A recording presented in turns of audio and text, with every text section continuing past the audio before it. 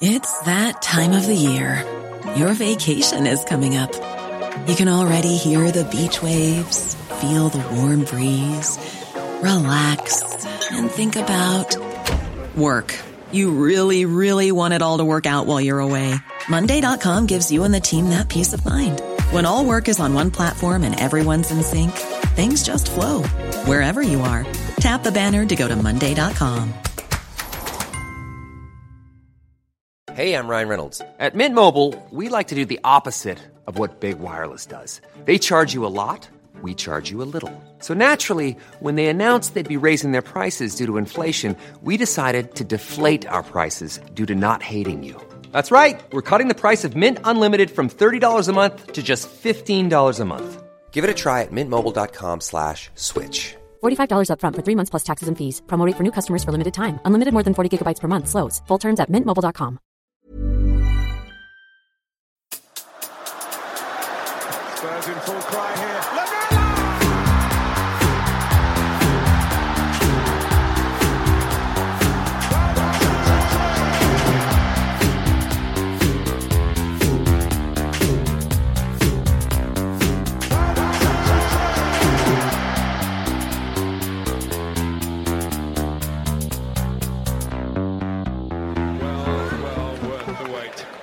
Welcome, listeners, to a bonus episode of The Extra Inch. My name is Windy, and I'm joined by a television writer, no less, and not just a television writer, the writer of the incredible BBC series Giri, Haji, and more importantly, a Spurs fan, Joe Barton. Hello, Joe.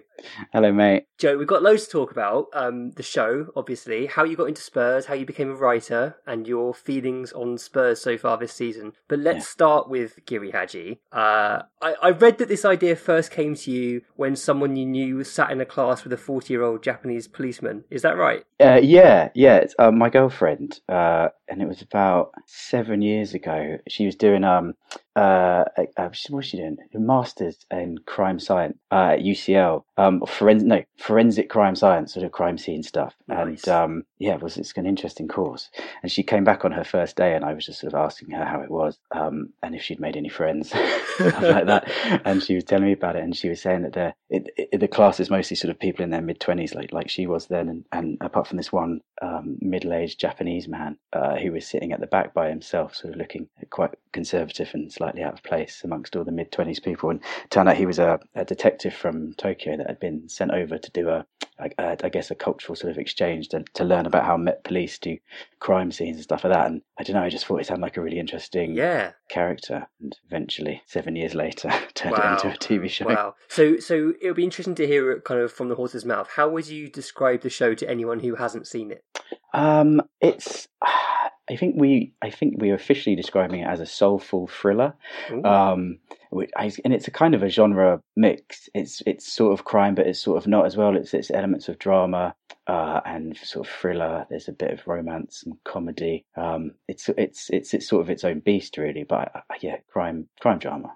And in style, it's what's really interesting to me about it is it both has that kind of real depth to it. It sounds so pretentious, but the cinematography is amazing, but it's simultaneously a real crowd pleaser as well. And I think that's partly because of the key storyline around the Yakuza, but also the dark comedy of Rodney's character, who is just insane. The actor is just absolutely amazing as Rodney. He was like one of my favourite parts of the show for sure. What did you kind of set out to write? What was your intention? Originally it was just, I think we were just excited. Well, I was just excited about getting my own show, and I think it was sort of, I've been trying for so long to get my own thing off the ground, and I think what sort of sold the show originally was just the sort of the kind of it's a Yakuza, it's a guy coming to London, and there's sort of gangs and there's crime and stuff like that. So I think we sort of sold it on the crime stuff, but I was given about a year to write all the scripts, all 8 scripts, and I think just sort of over the course of that year, my interest sort of moved away from well, partly my interest moved away from the crime stuff, and also just partly because it's just not, I'm not very good at plot. It's the thing I'm least good at. I'm good at the people sitting in rooms and talking to each other. So I think as the series moves along, it definitely becomes more of a sort of family drama or a sort of relationship drama. And I think I was having some relationship troubles of my own, and all of these different things that were going on in my life, that I basically sort of turned the show into a sort of free therapy for myself. And, nice. And incorporate all these different bits. I mean, you say you're being very modest. The plot is very kind of intricately woven in amongst this sort of family drama. Yeah. Did you ever lose track? Yeah, all the time. I had script editors and people whose like their sole job was almost entirely just to remind me what was going on at any one time. But there's some things that we never got around to explaining. There's a if anyone hasn't seen it, there's a bit with a snake that gets posted through the front door of one character, and we kept meaning to work out who had put the snake through this character's letterbox. And in the end, I just sort of half forgot and half couldn't be asked to try and so you never find out. So there's a few loose threads. But I think that's a good thing. I mean, the kind of people like to have things neatly wrapped up in a bow for them, don't they? To tell them this is what's happened and this is why. But the fact that there are some loose threads and lots of things kind of left for you to work out for yourself, in my eyes, makes it better. I think so. That's always been my argument. Yeah, some enigma. Yeah, exactly. So in the final episode, there's this what's become quite a famous scene on the rooftop. And I don't want to spoil it too much, but it's like a complete sudden change of pace, which is really moving, really beautifully filmed. Did you write that scene, or was that something that the director added in? No, I wrote it originally. I mean, can you say what it is? I don't know if it's a spoiler or something, sure, but it's like a little dance sequence, basically, and all the characters start dancing around.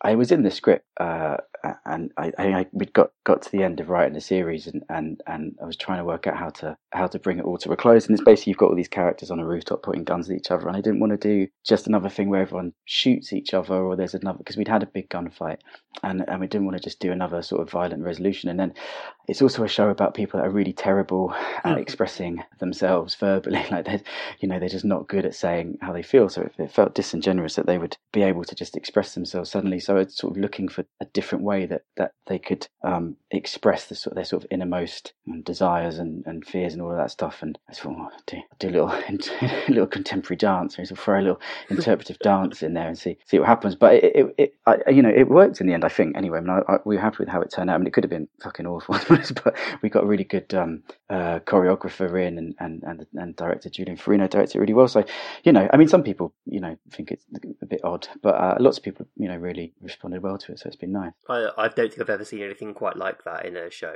It really took my breath away. It was so beautifully done. And I've seen lots of people online saying that they were moved to tears by that scene, which is a good sign, I would say. It's nice, yeah. Make them cry. It's hit the right notes, hasn't it? And it fits with the sort of theme of the show as well. Like, it's a show full of paradoxes, and that felt like one final paradox in a way. Yeah, no, absolutely. Yeah, definitely. Yeah, exactly. I mean, it's essentially, I sort of always saw the show as a tragedy. All these characters that almost get what they want, and but don't quite. But there's just their last chance to sort of express it. And I was talking to Greg Jenner. He's a historian. He's on Twitter. He does sort of horrible histories, or did horrible histories. He's quite sort of big on Twitter, and he's a Spurs fan as well. And he was talking about how you could sort of tell it was written by a Spurs fan, because the whole show is about people that almost get what they want, and then right at the last minute, it's torn away from them in tragedy. So I thought it was quite apt. Yeah, it's funny you mentioned Greg. So he's the reason that you're having this conversation with me right now. Oh, of course, So I spotted the Spurs scarf and framed photo in a scene towards the end of the show, which I presume was your doing? It was, yeah. I insisted on it. That was definitely in the script. I was like, he is a Spurs fan. I always try and get some Spurs reference into my script if I can, and that seemed like the perfect opportunity for it. I can't remember why though. I think they literally just look in his room and it's just full of Spurs memorabilia. That's exactly it. That's exactly all it is. They just kind of burst in and it's just there. Yeah, there's no plot reason for it. Yeah, exactly. But it doesn't need to be. It's fine. It works really well. But Greg had tweeted about the show, and I trust Greg's judgment very, very much. He's a previous Extra Inch guest, by the way. Listeners who haven't heard that should go back and listen. Greg is a wonderful man, very interesting to listen to. So I was like, yeah, all over the show, started watching it, and then I saw the Spurs scarf, and I tweeted at Greg, like, I spotted this, and he was like, that's because Joe is a Spurs fan. So it's just worked out so perfectly. So how did you come to support Spurs, Joe? I came to support Spurs. It was quite a convoluted way in for me. I was about 7 years old, and I just sort of started getting into football, and sort of becoming aware of it. And I knew I wanted to be a football fan, and I think I'd watched a couple of like Football Italias or something on Channel 4, but I didn't know who to support, because no one in my family really likes football, and I don't know why I didn't just support the local teams, which would have been Crystal Palace, but I didn't. I think I went to my dad and was like, "Oh, who should I support?" And I think he did that thing where he thought he was being helpful. He said, "Oh, whoever you want, just choose a team." That's what God. And I went on the hunt for a team to get behind, and I thought, well, I'll try and watch some football and see if anyone catches my eye. But we didn't have Sky Sports or anything, so it was quite hard to actually watch any football in my house. And the first game I ever saw was the 1992 European Cup final between Denmark and Germany, which Denmark won. And there was a period, a couple of months, where if anyone asked me who I supported, I used to say Denmark, which was impractical for all sorts of reasons. So I sort of was carried on looking, and then my cousin lent me one of those sort of video, sort of an Italian 90 on VHS, sort of the whole tournament on VHS, and I was watching that, and it got to the bit, the semi-final, where Gazza gets his yellow card and starts crying, and there's that moment where Lineker does that little watch him signal to Bobby Robson off screen. You remember the famous bit? Yes. He's like, watch him.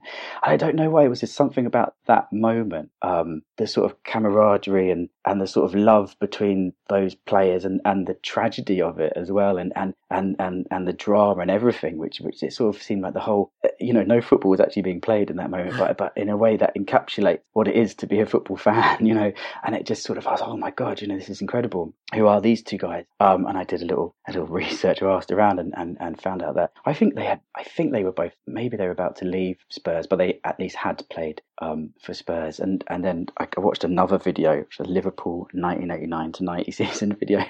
My cousin lent me because he wanted me to be a Liverpool fan. But I would fast forward it to the two Spurs games and just watch them. And I don't know, it was just something, I can't really explain it really, but it was just, as soon as I saw them, so I saw the sort of white Holston kit, I was like, oh yeah, that's my team. And that's it. Has been ever since. It's so funny that so many people have similar stories like this, where there's no real connection, but they're just kind of drawn to the club. And it's perfect, because they sort of seem to fit your personality, and certainly, as Greg mentioned, the style of the show is very Spursy. Yeah. Do you feel like they've had an impact on your life and your writing? Well, it's interesting, isn't it? Not in a sort of obvious way, but I suppose in that way, I think that maybe your football team are sort of an extension of your personality in a way. The whole you and your team, because teams have distinct personalities, and it becomes such a big part of your life that I think by osmosis it probably does affect the way that you view the world. And I think writing obviously is a reflection of how I look at the world and respond to it. So I'm sure that somehow being a Spurs fan has bled into my work. If I go through all the things I've written, I'm sure there's I'm sure I could identify Tottenham Spursy sort of trait amongst the stories. Yeah. Some epic failure. Yeah, lots of failure, lots of lots of pain, lots of drama.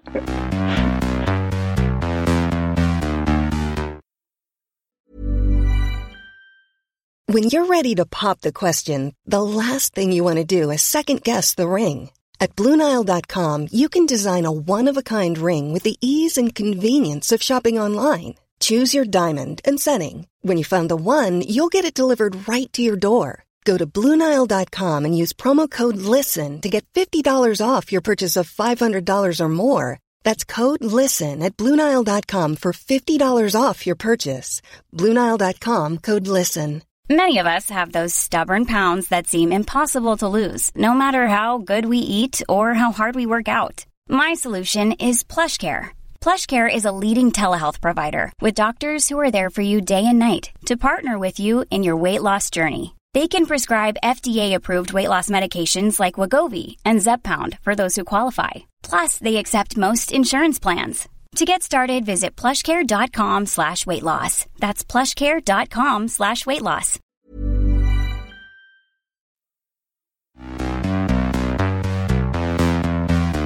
So we'll definitely come back to Spurs because I want to get your thoughts on the current team. But can we talk a bit more about kind of how you got into writing? I'd like to know just how did you kind of end up doing what you do now?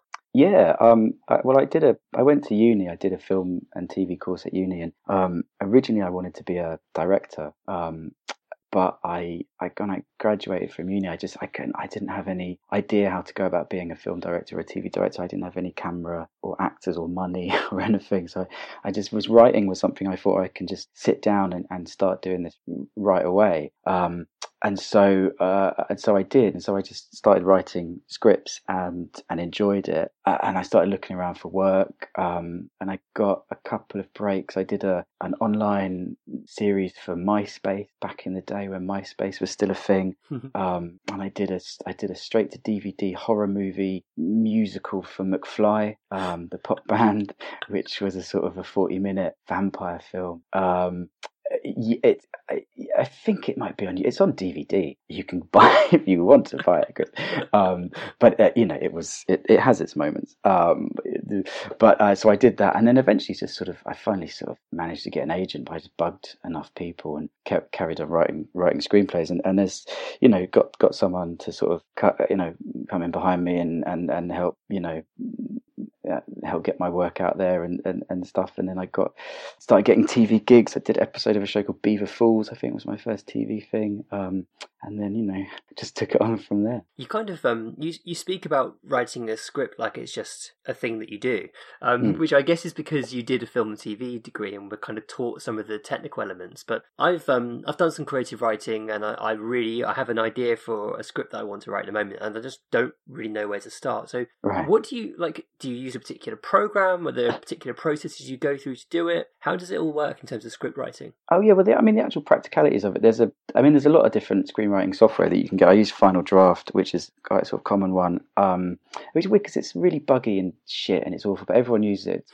It's quite expensive. There are free ones. I used to use a sort of free downloadable one, but yeah. So basically, you just get a bit of software, and then you get in, and all you need to know is the sort of you start a scene with interior or exterior, whether it's inside or outside, and the location, and then whether it's day or night, and then you have your action. You write, what's going on, who's in the scene, what they're all doing. Then obviously you've got your dialogue, and it takes a bit of getting used to it. It's its own sort of medium. Obviously, it's very different from writing a novel or writing poetry or or writing other stuff. But you have to sort of get used to that technical side. But once you do that, it's quite easy, and actually it's sort of there's a nice sort of shorthand to it. I've tried writing a novel, and it's really fucking hard. I don't know how anyone does it. It's loads of words, loads of words.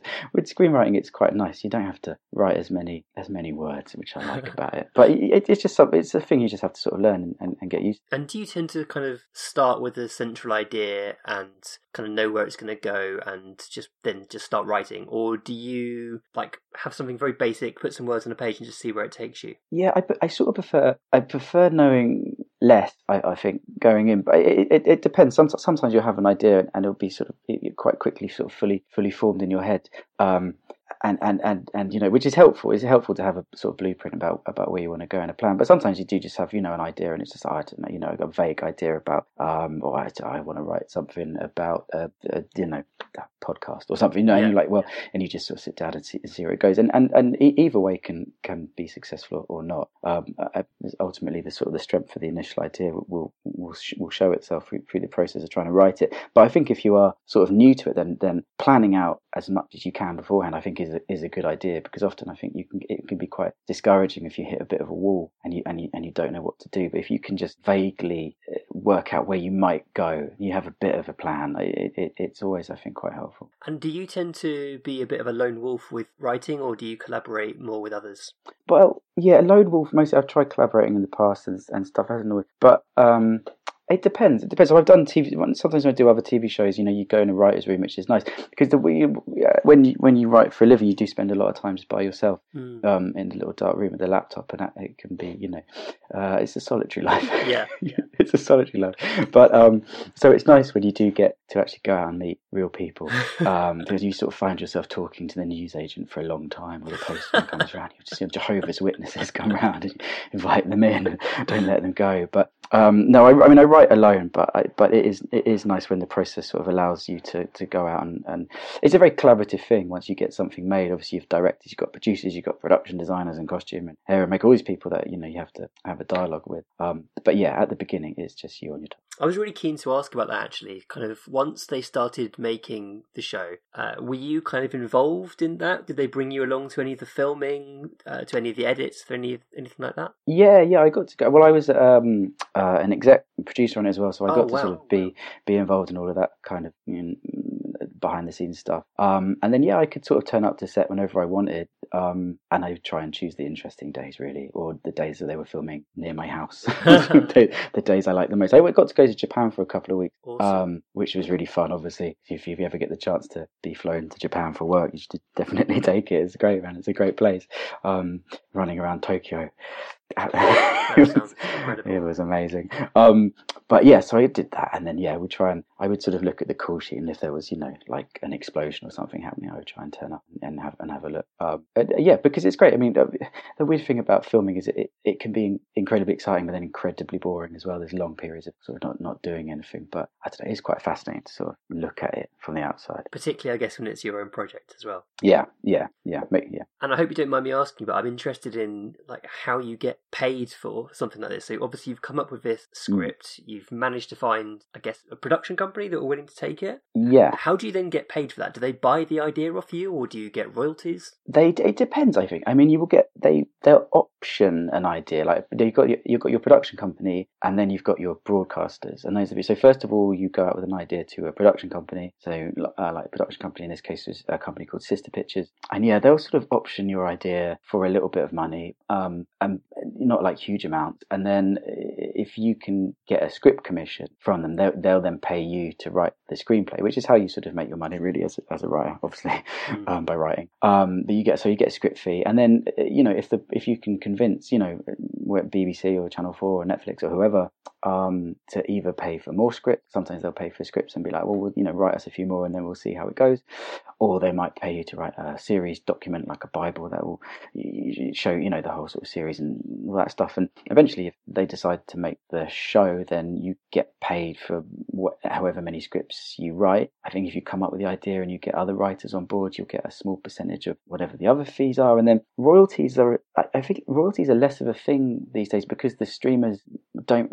I think you used to get the royalties from like if people buy the show or if they sell it overseas. Like sometimes they'll still get a royalty check for like 50p or something like weird from I did a thing called Our World War a few years ago, and I've done a few TV things, and sometimes you'll get a very small amount because it's someone in Australia has bought it or something, which is always quite nice. But yeah, royalties as a thing is streamers just pay you more up front, and then of course they don't pay you per watch, they just take your thing forever and never give you any more money. But they pay a little bit more up front, so I think that's kind of the way it's going. It sounds like you kind of need to get really lucky, don't you, in that industry? Do you have like I hate to kind of intrude into your life, but do you have like a backup job? Is there something that you do to kind of keep money coming in to pay the mortgage? This is it, man. This is all I can do. It's the only thing I'm good at. Just as well you're really good then, right? Thank God. I did both. When I first started out, I did other stuff. I was a guitar teacher, a terrible guitar teacher, but I still did it. I used to be an online moderator. But people leave comments under news items. Oh man, you are brave. Oh, it was horrible, man. It was awful. It was the orange.co.uk, like the mobile phone provider, their news site and their forums. The weirdest people, man. The weirdest people on the internet, and the job was just to sort of just trowel through that and delete their comments or not, and people get angry and irate all the time, and it was horrible. Oh my God, like the things people write on the internet, it was horrible. There's a TV show in that role, surely. I'm sure there must be. A very depressing one. A very depressing one. So what advice would you give to anyone listening who kind of wants to get into screenwriting? Is there any way to start, would you say? I think it's always that. I guess there's two sides to it. One is the creative side, and one is the practical side. There's the practicalities of how do you get people to read your work, and how do you sort of go about getting a foothold in the industry, which it can seem like a very sort of it can seem like a huge task, and there's no sort of definite way of getting in. Which is always, if you want to become a lawyer or a doctor or something, what you've got to do. You take the courses, you do go to school.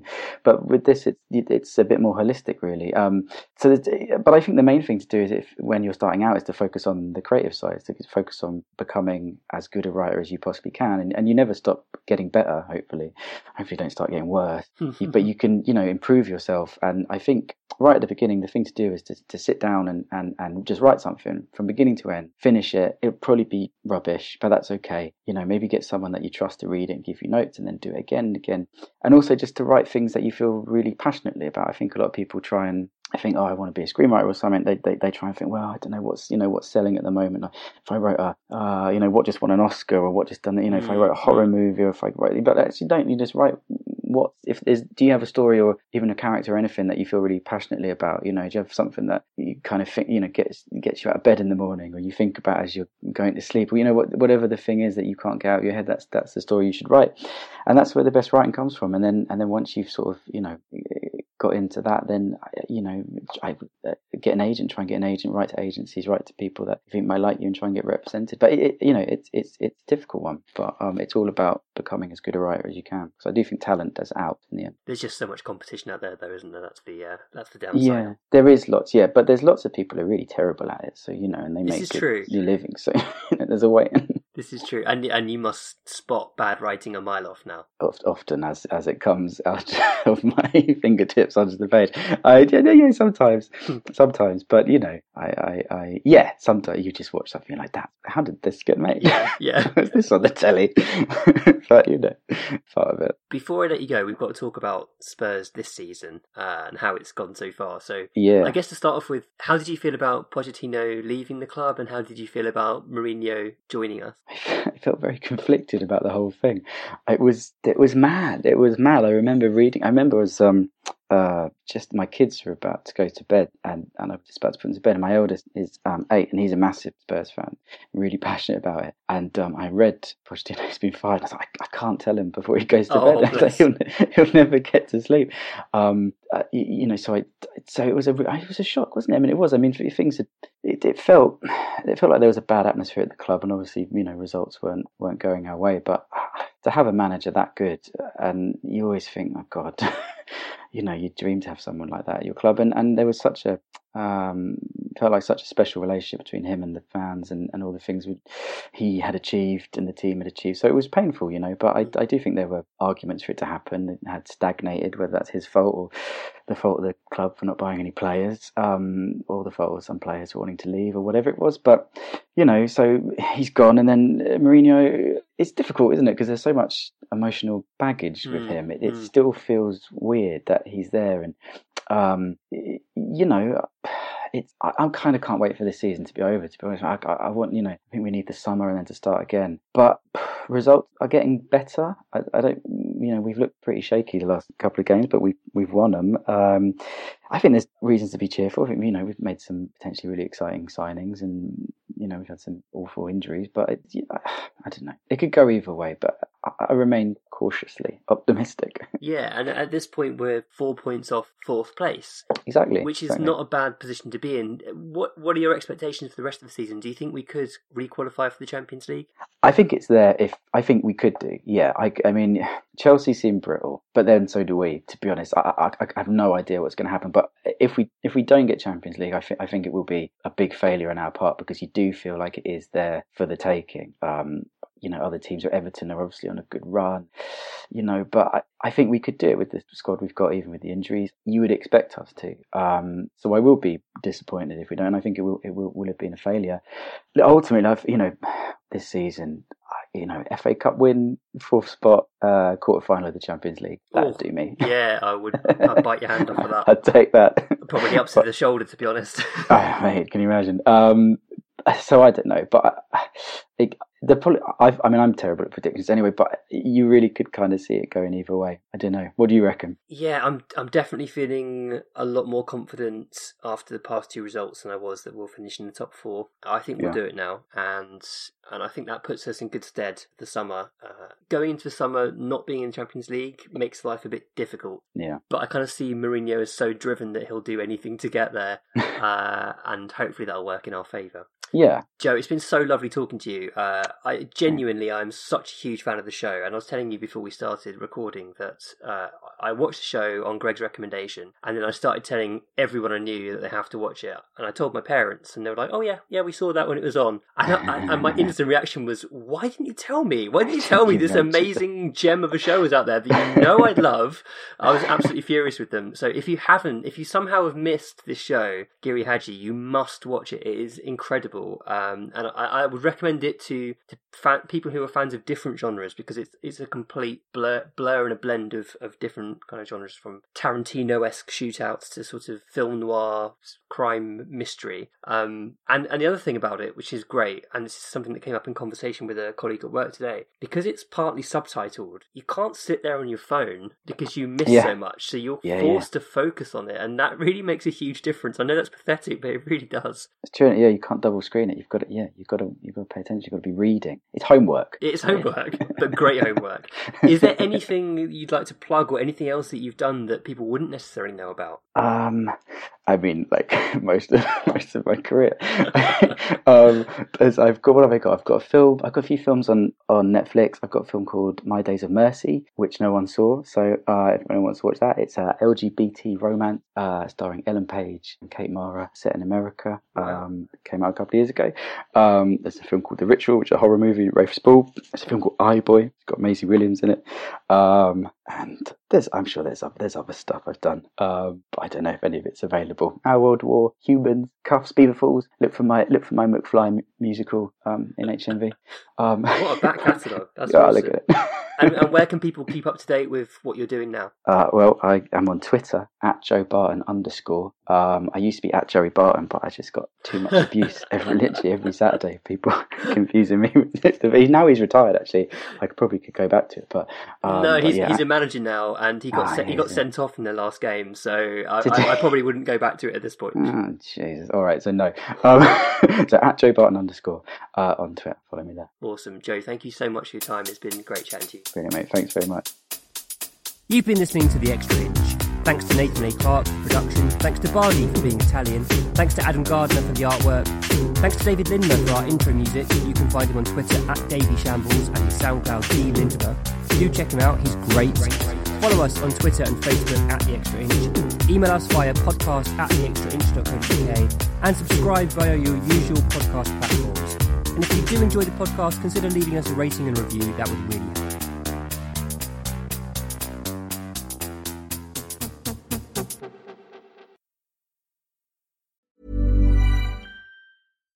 When you make decisions for your company, you look for the no-brainers. And if you have a lot of mailing to do, Stamps.com is the ultimate no-brainer. It streamlines your processes to make your business more efficient, which makes you less busy. Mail checks, invoices, legal documents, and everything you need to keep your business running with Stamps.com.